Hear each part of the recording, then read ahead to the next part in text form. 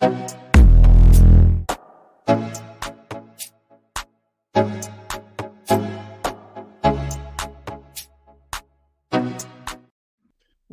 is going on, everyone? I hope you all having a great evening. Welcome once again to the Bascac and Beers podcast. This is the real life segment. As always, we are live every Thursday. Today, I got two great guests. We have Larry Hill, who just won the native No Limit Native Bass Power Hour. I don't know if those are all those words are in the title. I don't know if I got them on the correct order, but either ways, we got Larry here. We also have Marvin Forte, who was the tournament director. This was the last event of the season.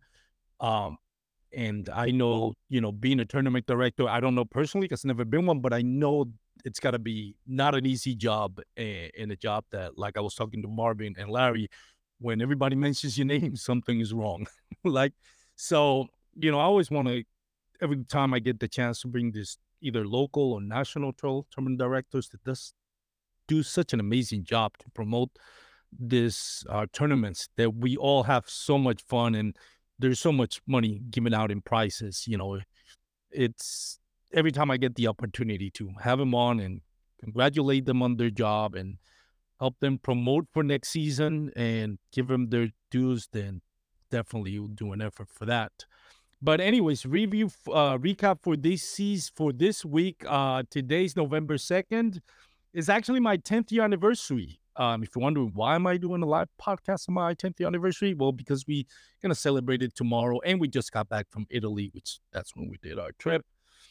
It is also the anniversary of the Cubs breaking the curse in 2016, which was my favorite team. So both things kind of the two happiest day of my life. I won't say what the order is because I don't want to get in trouble. But yes, the Cubs breaking the curse and getting married that same day. But we'll leave it at that. Also, congratulations to all those Texas Rangers. I know being here in Texas and, this me being home now, I know I have a lot of Texas Rangers fans listening to the podcast or watching on the live stream. Congratulations. I was really touched by some of the videos I see on Instagram of, young adults recording their older parents crying when they see the Texas Rangers win the World Series. That last hour reminded me when 2016, when the Cubs won, you'll see all those videos of this long time Cubbies fan that have suffered through 108 years.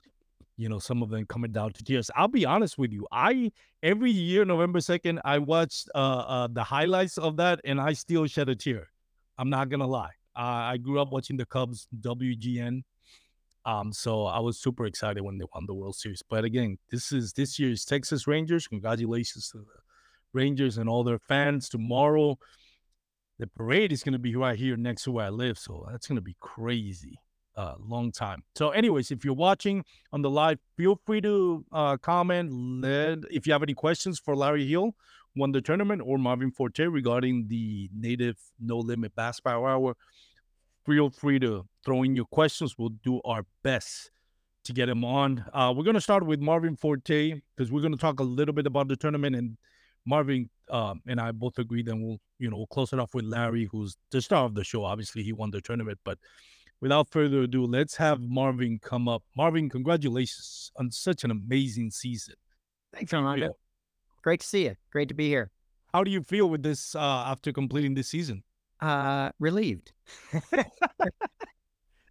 Yeah, no, it was a really great season. We really feel strong about it. We started with 5 events last year, went to 7 events this year, and all of them were a success. Some highlights were California hitting 182 angles at New Melones Lake was huge. And then some huge fish were the highlights too. We had a 23-inch smallmouth up here in Washington and Oregon, and a couple of 24-inch largemouth, one in Texas and one in California. So yeah, pretty excited about all of that. 5 of us started this last year. Leveraging our local or regional series that we run. We're the directors for those 5. And this year we started looking at where we could expand, and Alabama and Texas kept coming up. So we added Lake Gunnersville and Lake Fork this year. And They were both a big success. Both of Yeah. those two went over really well. I went down and ran Lake Fork, and Vinnie Ferrari went down and ran Alabama. Next year, we'll probably have people in the area that are going to be helping us run the events there. It's really exciting to see the success, especially what you have in California. We talked a little bit about it. Your format is very different. It's apple to oranges, comparing, Bassmaster, Hobie BLS, KBF to what you're doing. But, regardless, it is sort of a national trail, if we can call it that, even if you don't have AOI. Right. We saw it here in Texas. We had I think 5 anglers from Colorado. And from what you're telling me, it's not that they lived in Colorado, moved to Texas. They drove from Colorado. Yeah. Uh, It was the th- closest one to them. That was the yeah. closest event for those Colorado guys. So yeah. So it is becoming somewhat of a national trail, meaning you're not just regionally. You're pulling 183 anglers in California, which national trails struggle to get 50. The total on Washington, the Pacific Northwest, doesn't jump out of the page until you consider that. And I mean, the Pacific Northwest, and I had you on my podcast when I was in Paddle and Fin 3 years ago, talking about, how that has blossomed into a smallmouth bass, big events and a lot of smallmouth bass fishermen, in a place where traditionally it's like, I'm assuming, and I've never been there, never fished there, but I'm assuming it's salmon, trout, but not really smallmouth or largemouth bass fishing. Well, how are you Yeah, been able to definitely a corner that smaller market? percentage of the fishing community is more focused on salmon and steelhead. That's sort of where their focus is. But the Columbia River in particular is a world-class smallmouth fishery. 23-inch smallmouth is a huge Yeah. smallmouth. I don't care where you go in the country, that's a giant smallmouth. So yeah, we've done really, really well up here. We don't have quite the population that some of the other areas do. The Southeast and Northeast especially are a lot more densely populated than up here. So we have to cover a little more ground to do our series, but we're growing. We're a little bit behind, but we're catching up. I would say that those numbers are probably, considering, like you say, the population and the bass fishing culture is still in its infancy in that area of the country. I would argue your attendance there is probably more impressive than anything else, other maybe California. Like, you expect 100+ anglers in Guntersville and Texas, but Sure. 83 anglers or so in Pacific Northwest, that's pretty impressive. So congratulations. You obviously, not just you, right? The whole team. I know there's a lot of people to thank, and I wish I could have them all here. But you've obviously gotten the trust of the community, bass fishing community nationwide. You made it into something that people really enjoy fishing. And I mean, the payouts are not the tenth of thousands of dollars sometimes we see in other tournaments, but it seems like its main attraction is the fun of it. Like, it really feels like it's a very fun tournament to be a part of with. Do you think that's why it's such a big attraction? Absolutely. That was our goal when we sat down and hashed this idea out. Um, was to do this combination of $1,000 per hour for every big bass in every hour, and then a no limit competition throughout the day. And so, yeah, we gave away over $9,000 to 9 anglers, plus, Yeah. other prizes and second and third place, of course, made money as well, all the way down to 8th place we paid out. But yeah, it's the fun aspect is exactly what we were going for. That's why we kinda made it an open, and with this power hour thing, the Big Bass Power Hour, that really attracts the anglers who are maybe not as experienced or maybe aren't uh, common competitive tournament anglers, because going up against some of these hammers that fish tournaments all the time is kind of intimidating. To Yeah. try and go out there and catch a bag and beat those folks in a whole day, like, that's intimidating. I can see how somebody who hasn't fished a lot of tournaments might have a problem doing that, and might be worried about doing that. But anybody anybody can one fish in 1 hour that happens to be the biggest fish in that hour. For Lake Fork, they all happen to be over 20 inches. But some of the other events, we've had 17-inch fish win $1,000 because especially in the middle of the day, when things get a little slow, people were able to win. So yeah, I think that's the secret to the success on this. Everybody's trying to figure out how to get new anglers involved, and we sort of figured out a way to do it. Um, I don't know if that would translate to them participating in a series. Some of these folks are coming out because it is a one-off, and they can come out and just have fun and do a one-off, and that's great. I had so many anglers that I talked to at Lake Fork who were like, "Yeah, this is the first time I've ever fished a tournament." Yeah, I remember in the captain's meeting, a It lot of doesn't people people commented just that. said Yeah. that to me. So, yeah, and that's great. I mean, that's awesome that we can get them out there. And I think eventually, as we get new anglers, like we mentioned, the captain's meeting, I remember a couple of people saying that, like, "Hey, this is my first tournament. What should I be Yeah, aware of?" And that's good. I think it helps out other national trails because it gets people in a tournament and kind of get their feet wet. Where it's like you mentioned, I think that's a really underrated part of it. Like what he talks to about it is the intimidation of not just having to beat Russ Snyder, Christine Fisher, Guillermo Gonzalez, Matt Scott, Cody Melton, Drew Gregory for one day, but for 2 days, because all of those tournaments are 2-day tournaments, right? Um, it's it's very, very intimidating.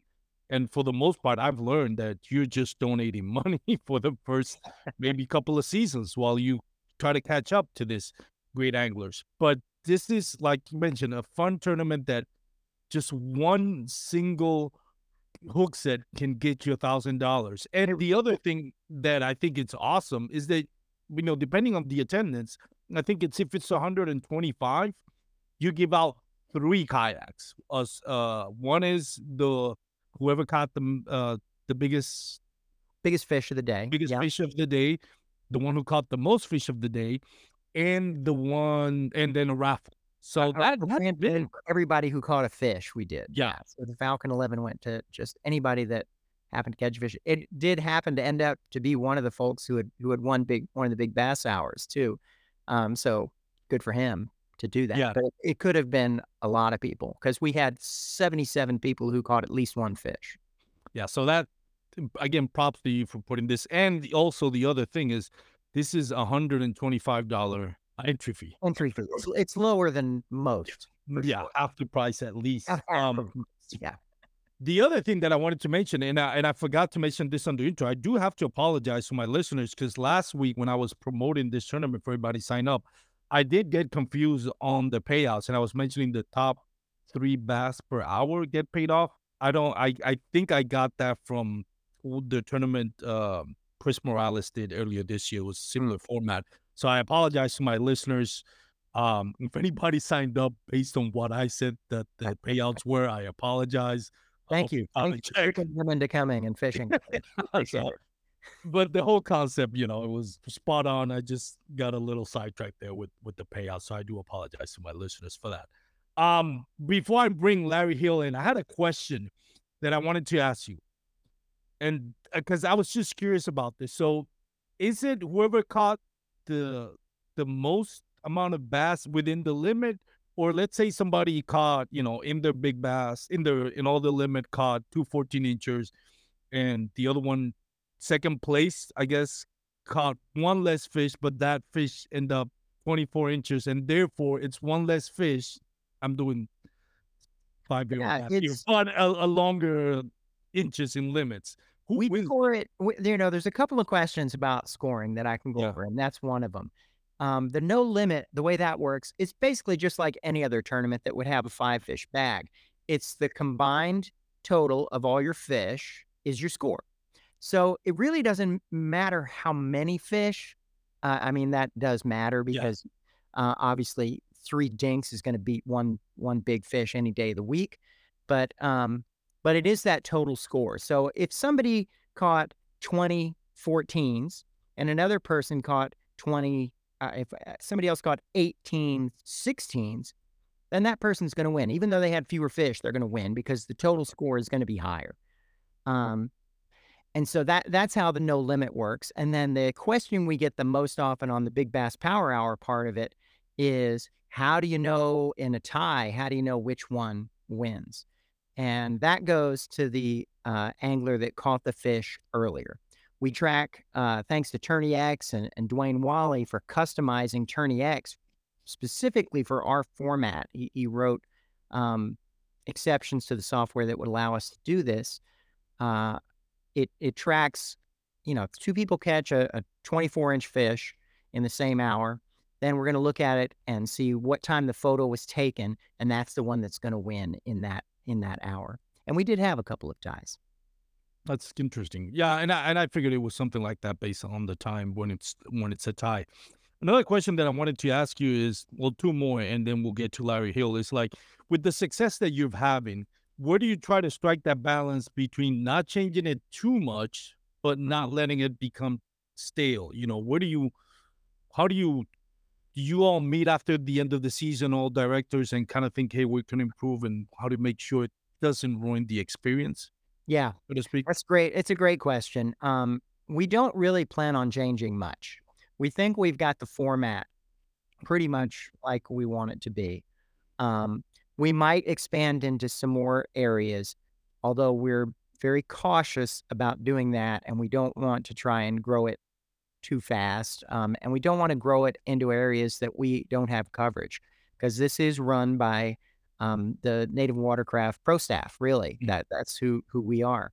Um, and so we're cautious about that. The biggest change I'd say we'll try to do is go after more and more sponsorship, which will help us with payouts. It'll help Yeah. us with giving more money away and more prizes away. We had 8 fantastic sponsors who supported us this year and supplemented that $1,000 uh, big bass prize per hour with generally about $500 worth of credit or cash from the Yes. company. And that's huge. I mean, that goes, then you're, instead of winning 1,000, you're winning 1,500, which is, Yes, I forgot about that. Yeah, a lot of them, it's like, yeah, you get the check plus a $500 gift card from that's right. one of the sponsors. That's awesome. And last question, what can people expect, if you can give us a sneak peek about next season? Maybe not necessarily like anything, any news. What do you expect next season? What do you think we can Uh, expect as fans of this? we have been trying to schedule a meeting to really hash some of these questions out ourselves. So I don't have a lot of information to give you.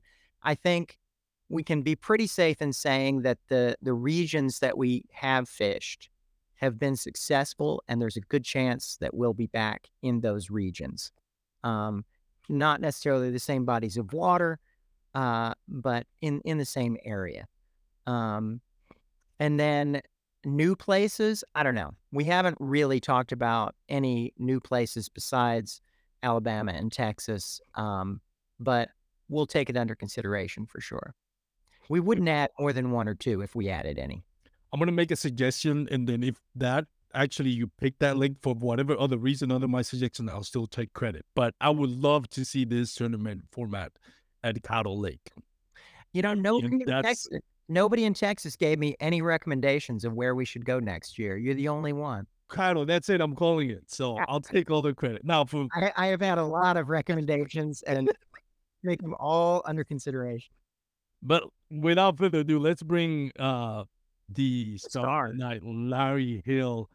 Larry, congratulations on a Thank great you. tournament. How do you feel? I feel great, and I have a recommendation. Lake There you Fork go. next year. Yeah. You'd like to see it back at work. Well, that's not a surprise. Yeah, it is. I noticed. I saw a reel on social media with you and Jeff Malott. I'm assuming the KBN podcast. We talk about how that set Lake Fork sets up perfectly, other than the boat traffic, which we didn't have a lot because of the weather, but because of the slot tournaments. For boats, I think their slot is like 17 inches, where us catch and release, we don't have to worry about slots. So in that way, it does sets up Yeah. perfectly. Yeah. So, Larry, again, congratulations.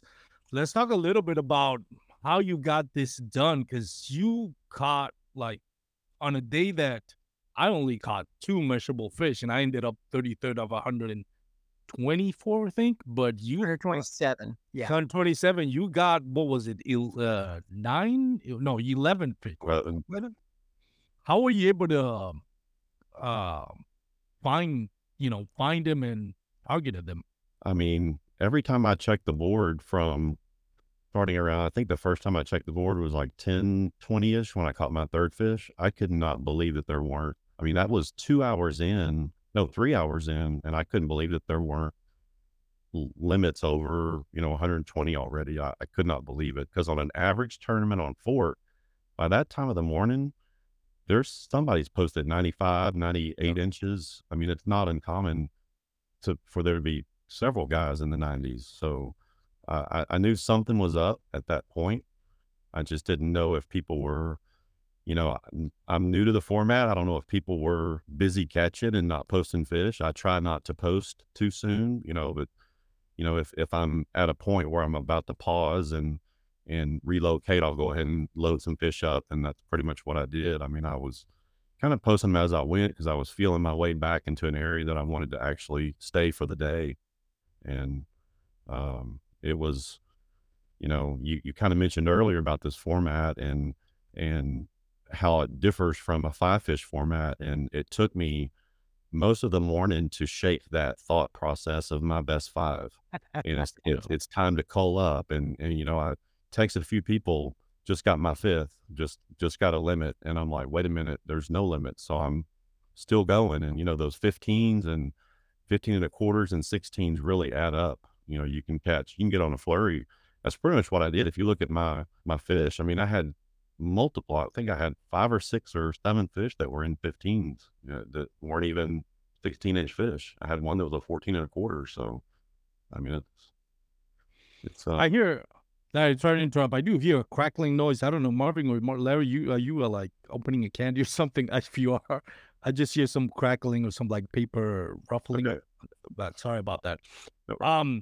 So Larry, one of the things that I think, like you touched on it, is when you're fishing like a uh, 5 limit tournament. Sometimes, especially towards the end, if you're not in the running or something, you kind of packeting or something. But speaking to a lot of the anglers in my area, they were just like me, struggling to catch fish.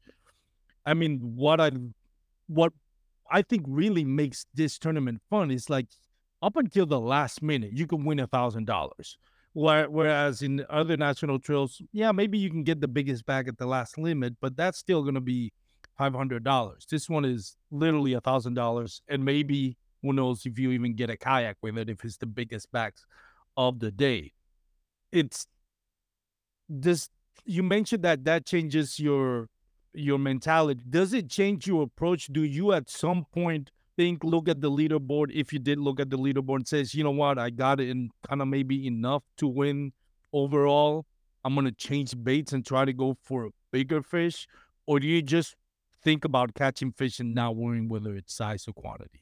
So for me specifically, I didn't change baits, but I did change a little bit of my location. I kind of circled back to an area that I felt like there was going to be a better fish. I don't know why I felt that way. I had missed a few fish earlier in a certain spot and caught a lot of small fish that didn't measure in a certain part of the area that I was in. And it absolutely, without a doubt, is in your mind that last hour. I mean, a little bit of foreshadowing, we can get into it later, but that fish you're showing right there, that came with 30 minutes to go. I mean, that was a 245 fish in the last hour. It won $1,000.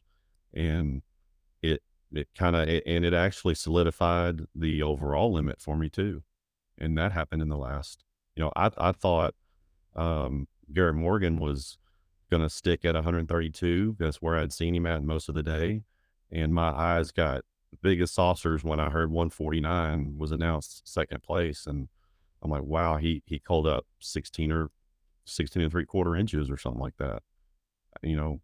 So it really affects the way you fish, but in a positive way. Normally when you're in a 5 fish tournament, you're out of options, you're running out of fish, your day, you feel like you've run all your good stuff. And, I mean, how many times that happened to us? It's almost every tournament. I feel like I'm running out of chances and running out of opportunities, and I'm watching the clock tick down, and I'm getting bummed because I'm just not going to get it done. And something about that day and the way the fish were biting for me all day, I just knew at any moment I was going to connect on a big one, because I had 18 and a half was my big one up until that point. And when I saw that mouth come out of the water, that's when you're like, don't lose this fish. Do not come off. Do not come off. And I've got a picture that I share with friends. That fish was hooked so deep on a chatterbait. I've never seen a fish engulf a chatterbait that far. I mean, it was so far down there, it was not coming out. And so once I saw that, then you're like, okay, I could have been more relaxed during that whole process, but it's $1,000 on the line. So that's huge. Yeah, no, definitely. It's hard to kind of like control the adrenaline when you hook into that big fish. Yeah, and I think you shared that picture with me on my Facebook page, and it was like that thing just completely choked on that bass. And one of the things that what I was interested in talking a little bit more, Gary Morgan was like, like throwing it and just reeling it in like a speed demon. You mentioned you were doing it the opposite. You were doing it more slow. What do you think about doing it more slow got you the results that eventually, got you the biggest bass for that hour and the win overall? I tend to fish a little too fast sometimes, especially with a chatterbait and when there's grass around. You think about, where fish are at when they're in that grass. They're usually a little deeper down and they're kind of ambushing stuff that swims by. And so something about that grass, I don't specifically know what it was about that grass on Fork that day, but I found that I could really slow that 3/8 ounce chatterbait down, and it would come through the grass pretty easily. And I was getting bit probably every third to fourth cast. They were slapping it, they were hitting it, they were missing it. There was one good fish that I felt was probably my biggest fish of the day that came off after like 5 seconds. And I want to say the guy that was in third place, Joe Booth, is that his name? He actually, I think, caught that fish. He kind of circled back to that area because we were fishing kind of the same area and kind of giving and taking and fishing around each other and cheering each other on. And I think he caught a 20 and a half in that last 2 hours or so, maybe hour even. Yeah. And I think that might have been a fish that I had lost, but yeah, and something else that I noticed throughout the day is I think I was the only one throwing a chatterbait back up in there. I couldn't really tell. Sometimes you try to look and see what people are throwing, and a lot of people were fishing slow. I don't know if they were fishing, Texas rigs or finesse type, stuff. I don't know, but I think I was the only one casting and winding and casting and winding. And I took a break midway in the day, like probably from like noon to 1:30 or so, and threw a wacky Cinco, and boy, I was wearing out those 8-inchers. And I probably caught 10 fish that were 8 inches. And every time one would come in, I just couldn't reel it fast enough to get it off there and throw it and go back in. So once I realized that I just wasn't going to do it, I think I caught one fish on a Cinco that was 15-ish, 15 and a quarter, something like that. And the other 10 all came on a jackhammer. Well, yeah, we've heard some of the big bass winners that they were using chatterbait, but I think of the No Limit folks, you were. Yeah, I know Gary Morgan was the one burning the jackhammer. Yeah. Matt Prentice, I think. By the way, we were talking about how one cast can get you $1,000. Case in point, Matt Prentice, the only maybe he caught smaller fish that weren't measurable, but the only scoreable fish, and it just happened to be the one that got him the biggest bass of the tournament. Not just the hour, but the tournament. A beast, 24 inches out of, for those that are watching on YouTube or Facebook. The case in point, one cast, $1,000 plus he got a kayak, and also some, like the gift cards that come with it, which I think is something like $500 in gift cards. So it's one cast literally got him like two, depending on the, price tag on that kayak was definitely close to three, probably more than $4,000. He got about $4,000 worth. Yeah, he got about. I believe he even said that was his PB. So I don't know if that was a tournament PB or kayak PB. I'm not sure, but that also goes to show you what could happen in one cast. Yeah. So it's, that, and that's, I think it's one of the biggest attraction. It's Again, any other national trail, that would have been $500. This trail, it's a kayak, $1,000, and a $500 gift card, maybe, or something around that, depending on who's the sponsor. But Right. it's an amazing job, Marvin, that you've done with it. And I can't give you enough credit. You and the whole team. I know it's not just you, but everybody in Native that's been working to this tournament. Larry, when you compare this to a 5, or other national trails, do you like this format more? Is it? I know it was getting some used to.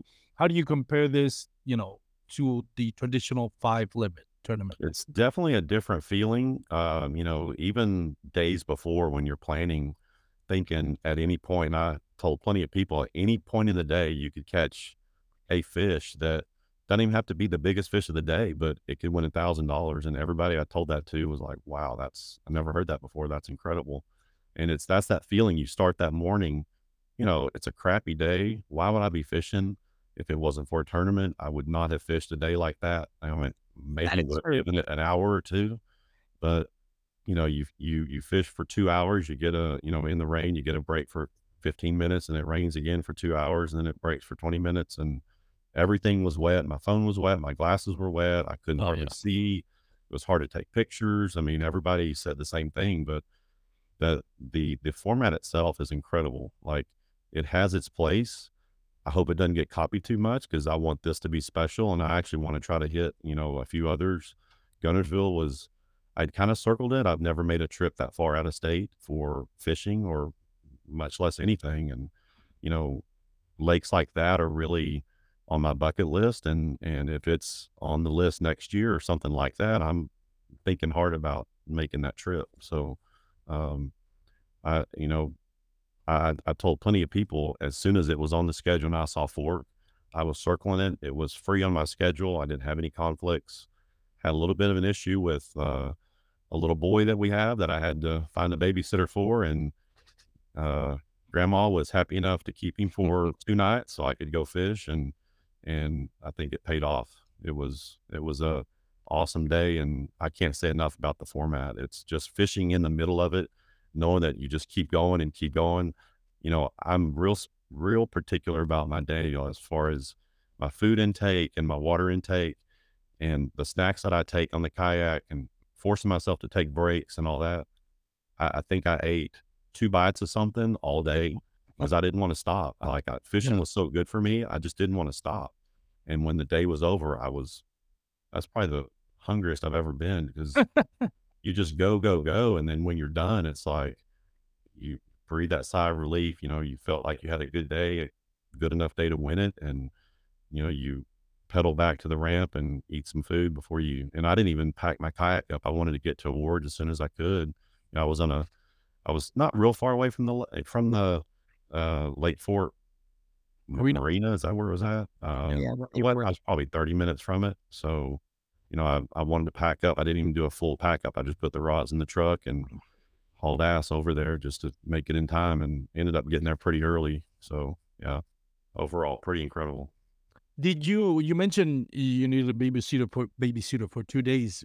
Where do you live? And did you have to drive far to get to Lake Fork? So I live in North Fort Worth. Um, No.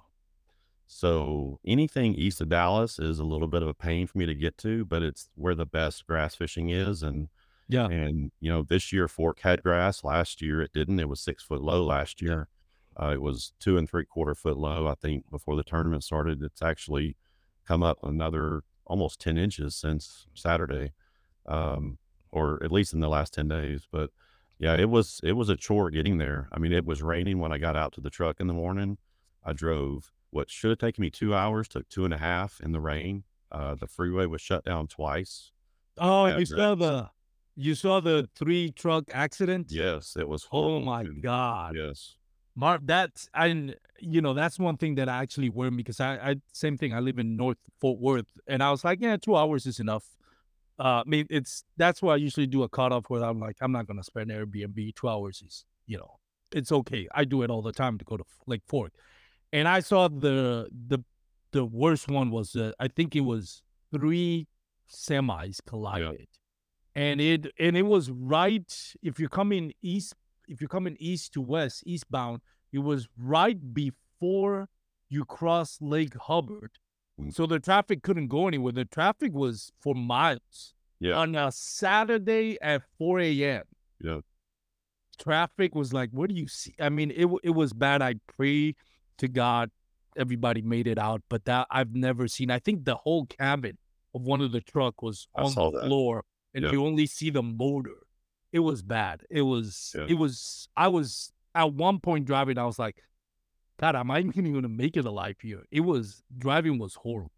Yeah. And, something like that happened to me last year for a fork event of all places, but we were on the unfortunate side of it. It was westbound, and it was actually on the lake bridge, where we were stopped. And 4 a.m, I'm sitting literally on the bridge going nowhere, thinking I'm not going to make launch time. And we ended up, it finally released, and they finally let us use one lane to get by. And I think I got to the ramp about 5 minutes before launch. And, I launched a little late, but that's fine. I got to my spot before actual lines in. But yeah, it was a chore to get there Saturday morning. It was driving in the rain and, highway speeds and pulling a trailer, and you just slow it down a little bit and, um, pick your way through the traffic. And, I got there, I'd like to get there hour and a half to 2 hours early. I'm a little strange that way. I like to get there super early and get to the ramp first and get my stuff unloaded and take my time. And I got there right at 5:45, and the ramp was pretty much full. It was a small ramp, a small area, and I think there was probably a dozen or so of us that launched there. So it definitely made the morning interesting, but it was raining. People were kind of slow to get going. They weren't too worried about getting out there too fast. It's a stumpy lake. You didn't want to Yeah. go anywhere in the dark unless you know exactly where you're going. So Especially because it's still low. It's not as low as it was last year, but I going to my spot, that I fished in other tournaments before. I thought I was further away from the stumps, and I wasn't. I was like, you know what? I am pedaling anymore. The next 15 minutes until lines in, I'm just going to stay on this spot, wait till the sun comes out, and then figure out how I'm going to get to my spot. But I'm going to just cast here when lines in starts, because it was bad. I mean, and again, it wasn't as low. So there was all the spots where you think I did Fish Lake Fork last year, but I thought it was going to be higher than it was, especially with all the rain, but it was still like, yeah, no, I got stuck a couple of times on top of those, tree stumps. But and Marvin, do you know if anybody had to cancel anything or hopefully nobody had, got into any accidents or mishaps on the way? Not for that reason. There were only, I think, a couple of no-shows that just couldn't make it for whatever reason. We did have a few people that got off the water early because of the conditions. They weren't doing that great, so they just got off the water. And we had quite a few people start late because of the rain was so bad at launch time. We had people launching at like 9:30. That didn't check in until 9:30 and get on the water. So, they missed out on the first hour or Night. hour and a half of potentially catching big bass. But yeah. Yeah, it was really tricky in the morning, and especially because even with sunlight, it was even when the sun came out, you still couldn't see anything. Yeah, it wasn't. All the clouds. And that's the other thing, Larry. You and I experienced this driving to Lake Fork.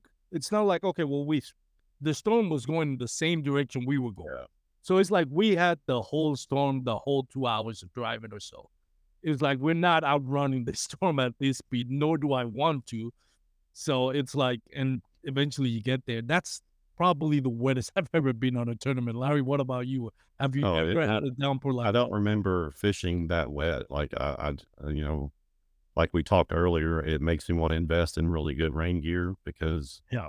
my budget rain gear just did not do the trick Saturday. I would say when I launched, I was wet. My arms were wet where water had, gotten into my sleeves and gotten my arms wet. And, there was not a dry part of my body when we were done that day. And it's, luckily it wasn't cold, it was high 60s, low 70s, now 24 hours later, it was 45 degrees. So, that would have been uncomfortable. We lucked out. Yeah. Exactly. So, Yeah, we got fortunate with that, and fortunate that everybody made it safely. Everybody got home safely. By the way, again, for those that are watching on the live show, if you have any questions for Larry or for Marvin, feel free to put it on the comment section. Do our best to get those answered. Larry, with the biggest fish that you caught, you mentioned you were using a jackhammer. Do you care to say like what color, what type of trailer you were using, or you want to keep that a secret? I no, I don't think it's a secret anymore. It's tried and true, black and blue. Is that what they Yeah. say? It's been my go-to for a couple of years now, for probably 2 straight years. I always have either black and blue or a bruised green pumpkin or something dark like that. And it can be a black and blue trailer. It can be a green pumpkin trailer. I always run a 3/8 ounce jackhammer, and my trailer that I go to, if I want it to go fast and not have much drag in the water, I'll go with the razor shad. And if I want something that has a little more kick to kind of slow it down, I'll go with a Z-Man goat on there. So those are my 2 go-tos as far as trailers. But I took 9 rods. Actually, I took 10. I have 9 rod holders, but I went ahead and took my 10th rod just to have an extra one. So I went through everything. We heard in the people saying that they caught him on a buzzbait, and some guys caught him on a jig, and some caught him on Texas rig and jackhammer, and I went through it all. I mean, I started with the jackhammer, and then I threw a buzzbait. I had a spinnerbait. I had a mini max, which is a smaller version of a chatterbait. I had a Texas rig worm. I had a frog. Had a punching setup. I had a wacky Senko, and I think my last rod was a shaky head. And I fished everything at least once. I thought I was going to be a square bill kind of day. That was another rod that I had, but Yeah. I didn't get anything on a square bill. I know there were guys that kind of specialize in that, and that's what they fished all day, and they caught fish all day on that. So mine was a jackhammer. It just happened to be the right situation. Once I found the grass flat that I had, marked on my phone 2 days before. Once I got back there, it was almost 11 o'clock once I got back there, and I was wishing, man, if I would have had 2 or 3 more hours back here, I easily could have broken 200. I was only 20 inches from that, and 2 or 3 fish, you're at 210, 215, and I'm kind of kicking myself for dragging ass and taking so long to get back into the back, but I mean, it worked out, and I have nothing to It didn't complain cost her about. dime though, Yeah, thankfully. exactly. Did you mentioned you marked it on your phone? Was that just you going on like Google Maps and searching, or you actually went pre-fished it and that's how you marked the So spot? I've said before, and a lot of people that know me know this about me, I'm an aerial freak. Like, I love Google Earth, and I love Yeah.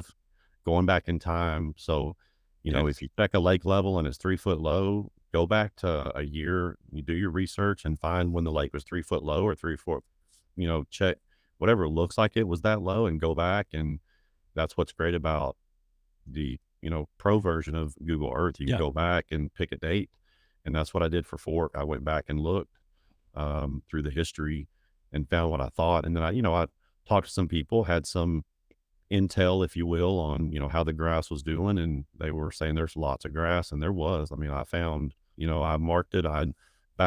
So February of last year, I fished this same area in the BASS, 2-day event that was there. We had 39-degree water temp day 1 Yeah. and about 42 day 2. I caught a 23 and 23 1/4 in that area in those 2 days. And so that's where I started, and just going on history, have no reason not to, hoping that there would be something different, something shallow, something grassy, and started there, caught my 14 1/4 in that exact spot. And I just felt like it just wasn't there. I wasn't getting the bites. I wasn't getting hits. I wasn't getting follows or anything. And so I just kept pushing my way back up the creek and got far enough back in there where my drop pin was. And as soon as I got there, I caught a 18.5 and then a 15. And then I just set up camp back there and fished around 3 or 4. I think at one point we had 5 guys back there. in an area that was probably, man, it was probably maybe 5 or 6, maybe 8 acres, something, back of a cove, grass flat, 3 to 4 foot of water with a, 6 or 7 foot channel through the middle of it.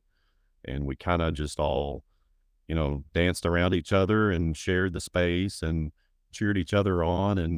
And guys left and kind of, split and went to go fish something else or fish a little further out. And you kind of move into their area. If you're fishing different than them, I was catching fish behind people that were saying they were having a bad day. And Yeah.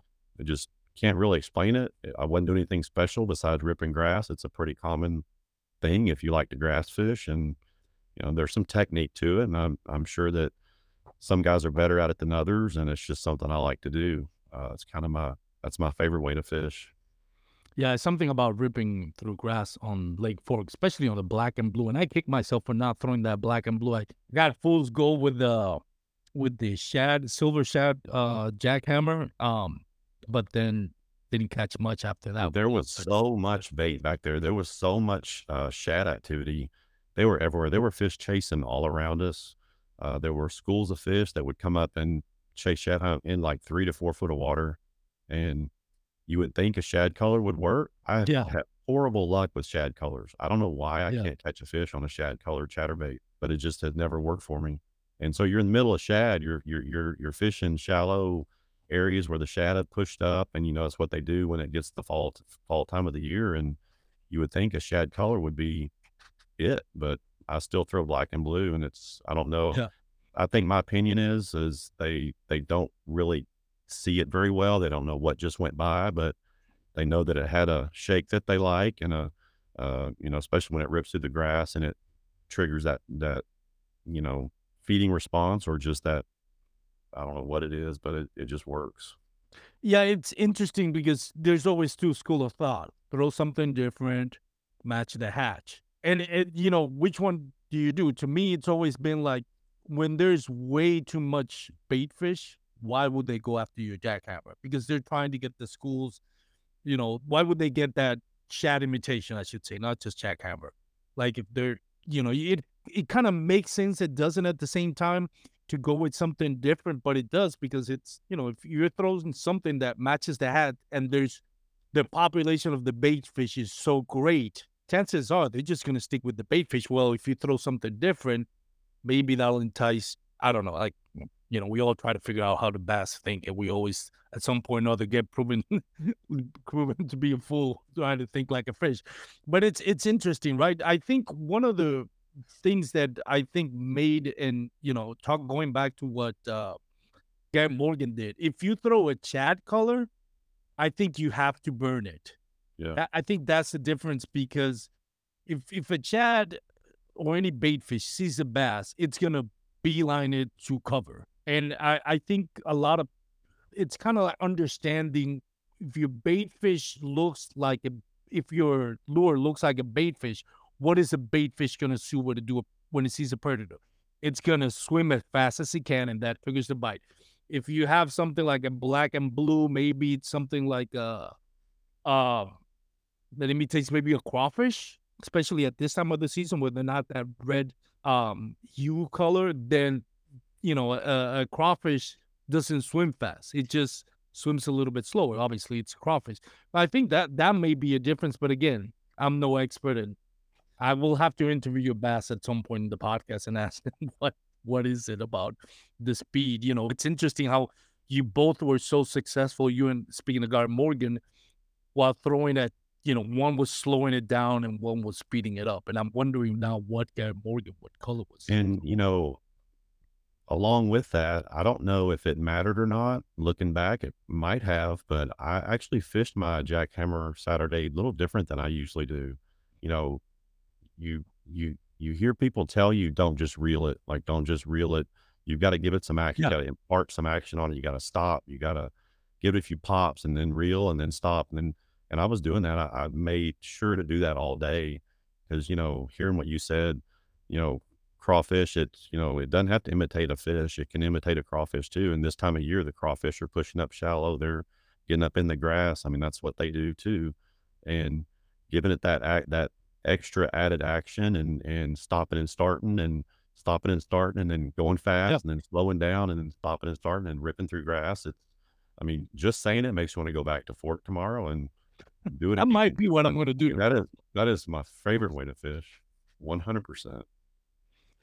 Marvin, what are your thoughts on, how the tournament, talking to other anglers, what do you thought was, if anything, talking to other anglers stood out as like, what was people most catching them on? It sounded like it was the jackhammer was more the one that was catching it. There were a Maybe a few, few Sinkos, yeah. but there were a lot of buzzbait people too. Yeah. What I took away from it is there wasn't any one answer, that any number of these things could have worked for people. And, in terms of the numbers people were catching too, I thought it was really interesting. A lot of the big bass winners only had 1, 2 fish all day, Yeah. but they were good fish. So yeah, I don't know. I think, I think the human touch, like you're talking about, Larry, the way you work the bait sometimes can make all the difference in the world. You can have two people throwing exactly the same bait and it'll work for one and not for the other. And what other tournament or tournament format can you fish 8 hours and catch one fish? So And win and take home a check. Matt Prentice, right? I mean, anybody you can get to the Yeah. biggest bass of the Yeah. day and you There's- might. There's not a lot of tournaments that we fish on a regular basis that you can catch one fish and win $1,000. I mean, it doesn't happen, Yeah. And, something that I'd like to add, before Marvin thinks too hard about the schedule next season is Fork a little early in the year could even be better. Because this time of year is really hard on Fork. I don't know if you know this or not, but the weekend before was the Berkeley Big Bass. I did. I think that's 3 days, 1,100 anglers, 400 to 500 boats. Yeah. The lake gets pressured. And I want to say even a month or so, maybe 2 months earlier was, I think that was Sealy or one of the other ones. There were, there's 3 big bass tournaments that are multiple days with, 1,000 anglers, from June to October, and the lake gets hammered. And so I don't know if that has any impact on the fish. It's a big lake. There's a lot of places for them to hide and a lot of fish that don't get touched, but I'm sure there's a lot of fish that are, they're not having it. They're not going to do it. So, maybe if you come back to North Texas and East Texas and come back earlier in the year, I mean, maybe you have a bigger turnout, maybe you have more people. Oh yeah. Fish, like, who knows? It's tricky.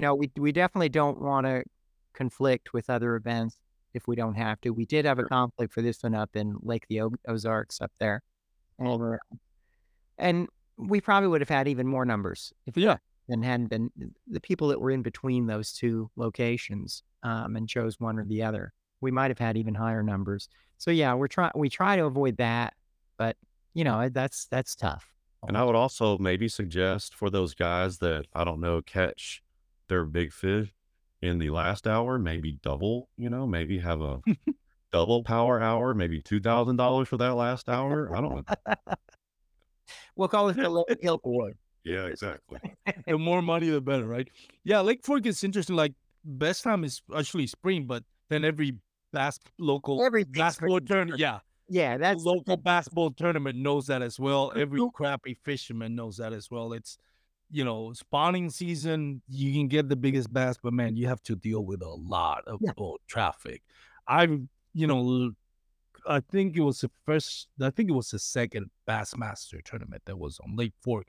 I went on a Monday to pre-fish. Good Lord, they had a tournament on a Monday morning, a boat tournament. And the boat ramp was full of boats. I'm thinking, it's a Monday. It's not even a holiday. It's not even a long weekend. I talked to some anglers. Yeah, we have boat anglers that won the water. It's like, yeah, we have a boat tournament. Like, good Lord, on a Monday. It's it sounds hard. same It's numbers. it's kind of like pick your poison with Lake Fork in that aspect, But Competition for the lake. Yeah. yeah, but it's definitely a world-class fishery. Oh, yeah. That suits kayak anglers. So whatever lake you pick in Texas, honestly, Marvin, it's awesome.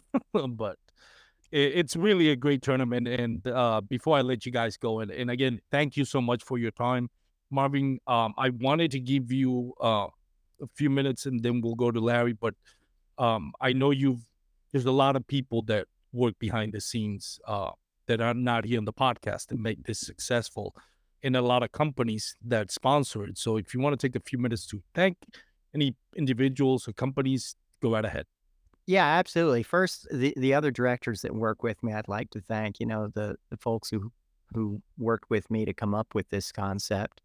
Vinny Ferreri, Will Benini, Chris Cantwell, and Marv Goda. Who would have figured out of 5 guys you'd have 2 Marvins, but we did. And then Jason Zulli, who works with Pro Staff, he helped us as well. And then our 8 sponsors for the Hourly Big Bass. We had Huck Performance Fishing, Yak Attack, Bending Branches, NRS, Yakima, Dakota Lithium, Rapala VMC, and Boggs Footwear. And I've got a big box of Boggs footwear waiting for me when I get home tonight. There you go. Love to hear that. And Larry, what about you? Anybody you want to thank? Sponsors, companies, families? Well, I don't have any sponsors. I'm sponsorless. But I would like to thank, first of all, Duke Tran with Mariner Sales. He is incredible for the kayak scene in North Texas and just the kayak scene in general. He has a commitment to the sport, and I don't know where that drive comes from, but he is just nonstop. He eats, breathes, and sleeps it. Mariner Sales is one of the absolute best places in, I'm going to say the U.S., but at least the Southwest or the South, to get whatever you need for kayaks, and they'll do your kayak for you. They'll set it up from scratch if you want him to. But I mean, he's never done me wrong. He's always there if I need something, and will do anything he can to get you set up right.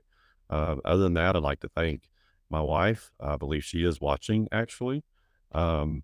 It's good to have a support system. She would love to be fishing if she could. I've have pictures of her when she was 6 months pregnant and waist high in the pond catching fish on a top water, and she absolutely loves the outdoors and everything about it. So she's been supportive from day one for my tournament fishing, especially when I started cashing some checks. Then she started seeing, hey, wow, this is going to help us here. So it's going to help our shoe budget, right? Yeah. Yeah. And I mean, I've got a pretty good support system at work, friends and coworkers that want that, leaderboard link so they can follow along throughout the day. I had guys on Saturday texting me and keep going, keep going, keep catching, don't quit, that kind of thing. So it's really fun when other people are engaged in what you're doing. So, yeah. And then, I would like to thank people like Marvin for their commitment to stuff like this and everything they do behind the scenes to bring these tournaments, because it was a blast. And I'm already going to pencil in next October for something. And if it moves around, I'll try my best to make it. And Larry, what else? I mean, you mentioned you fish. I'm sure this is not the first tournament. This is the best you've done in a tournament. And what tournaments are you looking forward fish next season? Well, so just briefly, I would say this is probably my biggest win as far as, the people from, where everybody came from, and, some of the states that were represented. I don't know how many states, I didn't count them, probably 5 or 6. About a half dozen. Yeah. Wow. And so that part makes it kind of special for me. I started kayak fishing in 2021. That was my first full year. And kayak tournament fishing, I didn't win a tournament in 2021. I won 3 in 2022. I won 2 classics, including the North Texas Classic. So that was kind of my high point. This year's been a little more of a struggle. I did win a tournament in March on Lake of the Pines. So this was a good way to end my season. I mean, this was a really, really rewarding way to go into the off season and think about next year. And I'm really looking forward to getting it going again in 24. Yeah, it looks fixing to be a exciting tournament next season when the Bassmaster has 2, really, Cattle Lake and Possum Kingdom. Then Bass Nation Texas apparently is gonna have its first full schedule for kayak bass fishing here in Texas. So, and hopefully we'll have Marvin Forte back and No Limit Bass Power. So it's gonna be an exciting year next year, and it keeps growing. And And Larry, we wish you the best moving forward. I hope, we get you on the podcast some other time talking about another big win and a big check. I would love that. I would absolutely love this to be a regular thing. It would be nice, right? Marvin, thank you so much again. Any last words, gentlemen, before I let you guys go? Thanks, Armando. Congrats, Larry. Well done. Appreciate it. Thank you so much. Well, gentlemen, thank you so much for joining the podcast. For those that are watching, thank you so much for tuning in. This has been the Real Life on the Basket and Beers podcast. If you do happen to listen on our MP3 format, Apple Podcasts or Spotify, leave us your 5-star review. Leave us a comment in the review section. We'll relay it on the next week's podcast. So again, thank you for your support. If you're going to be on the water, please wear your PFDs. Have a great night, everyone. Peace out. And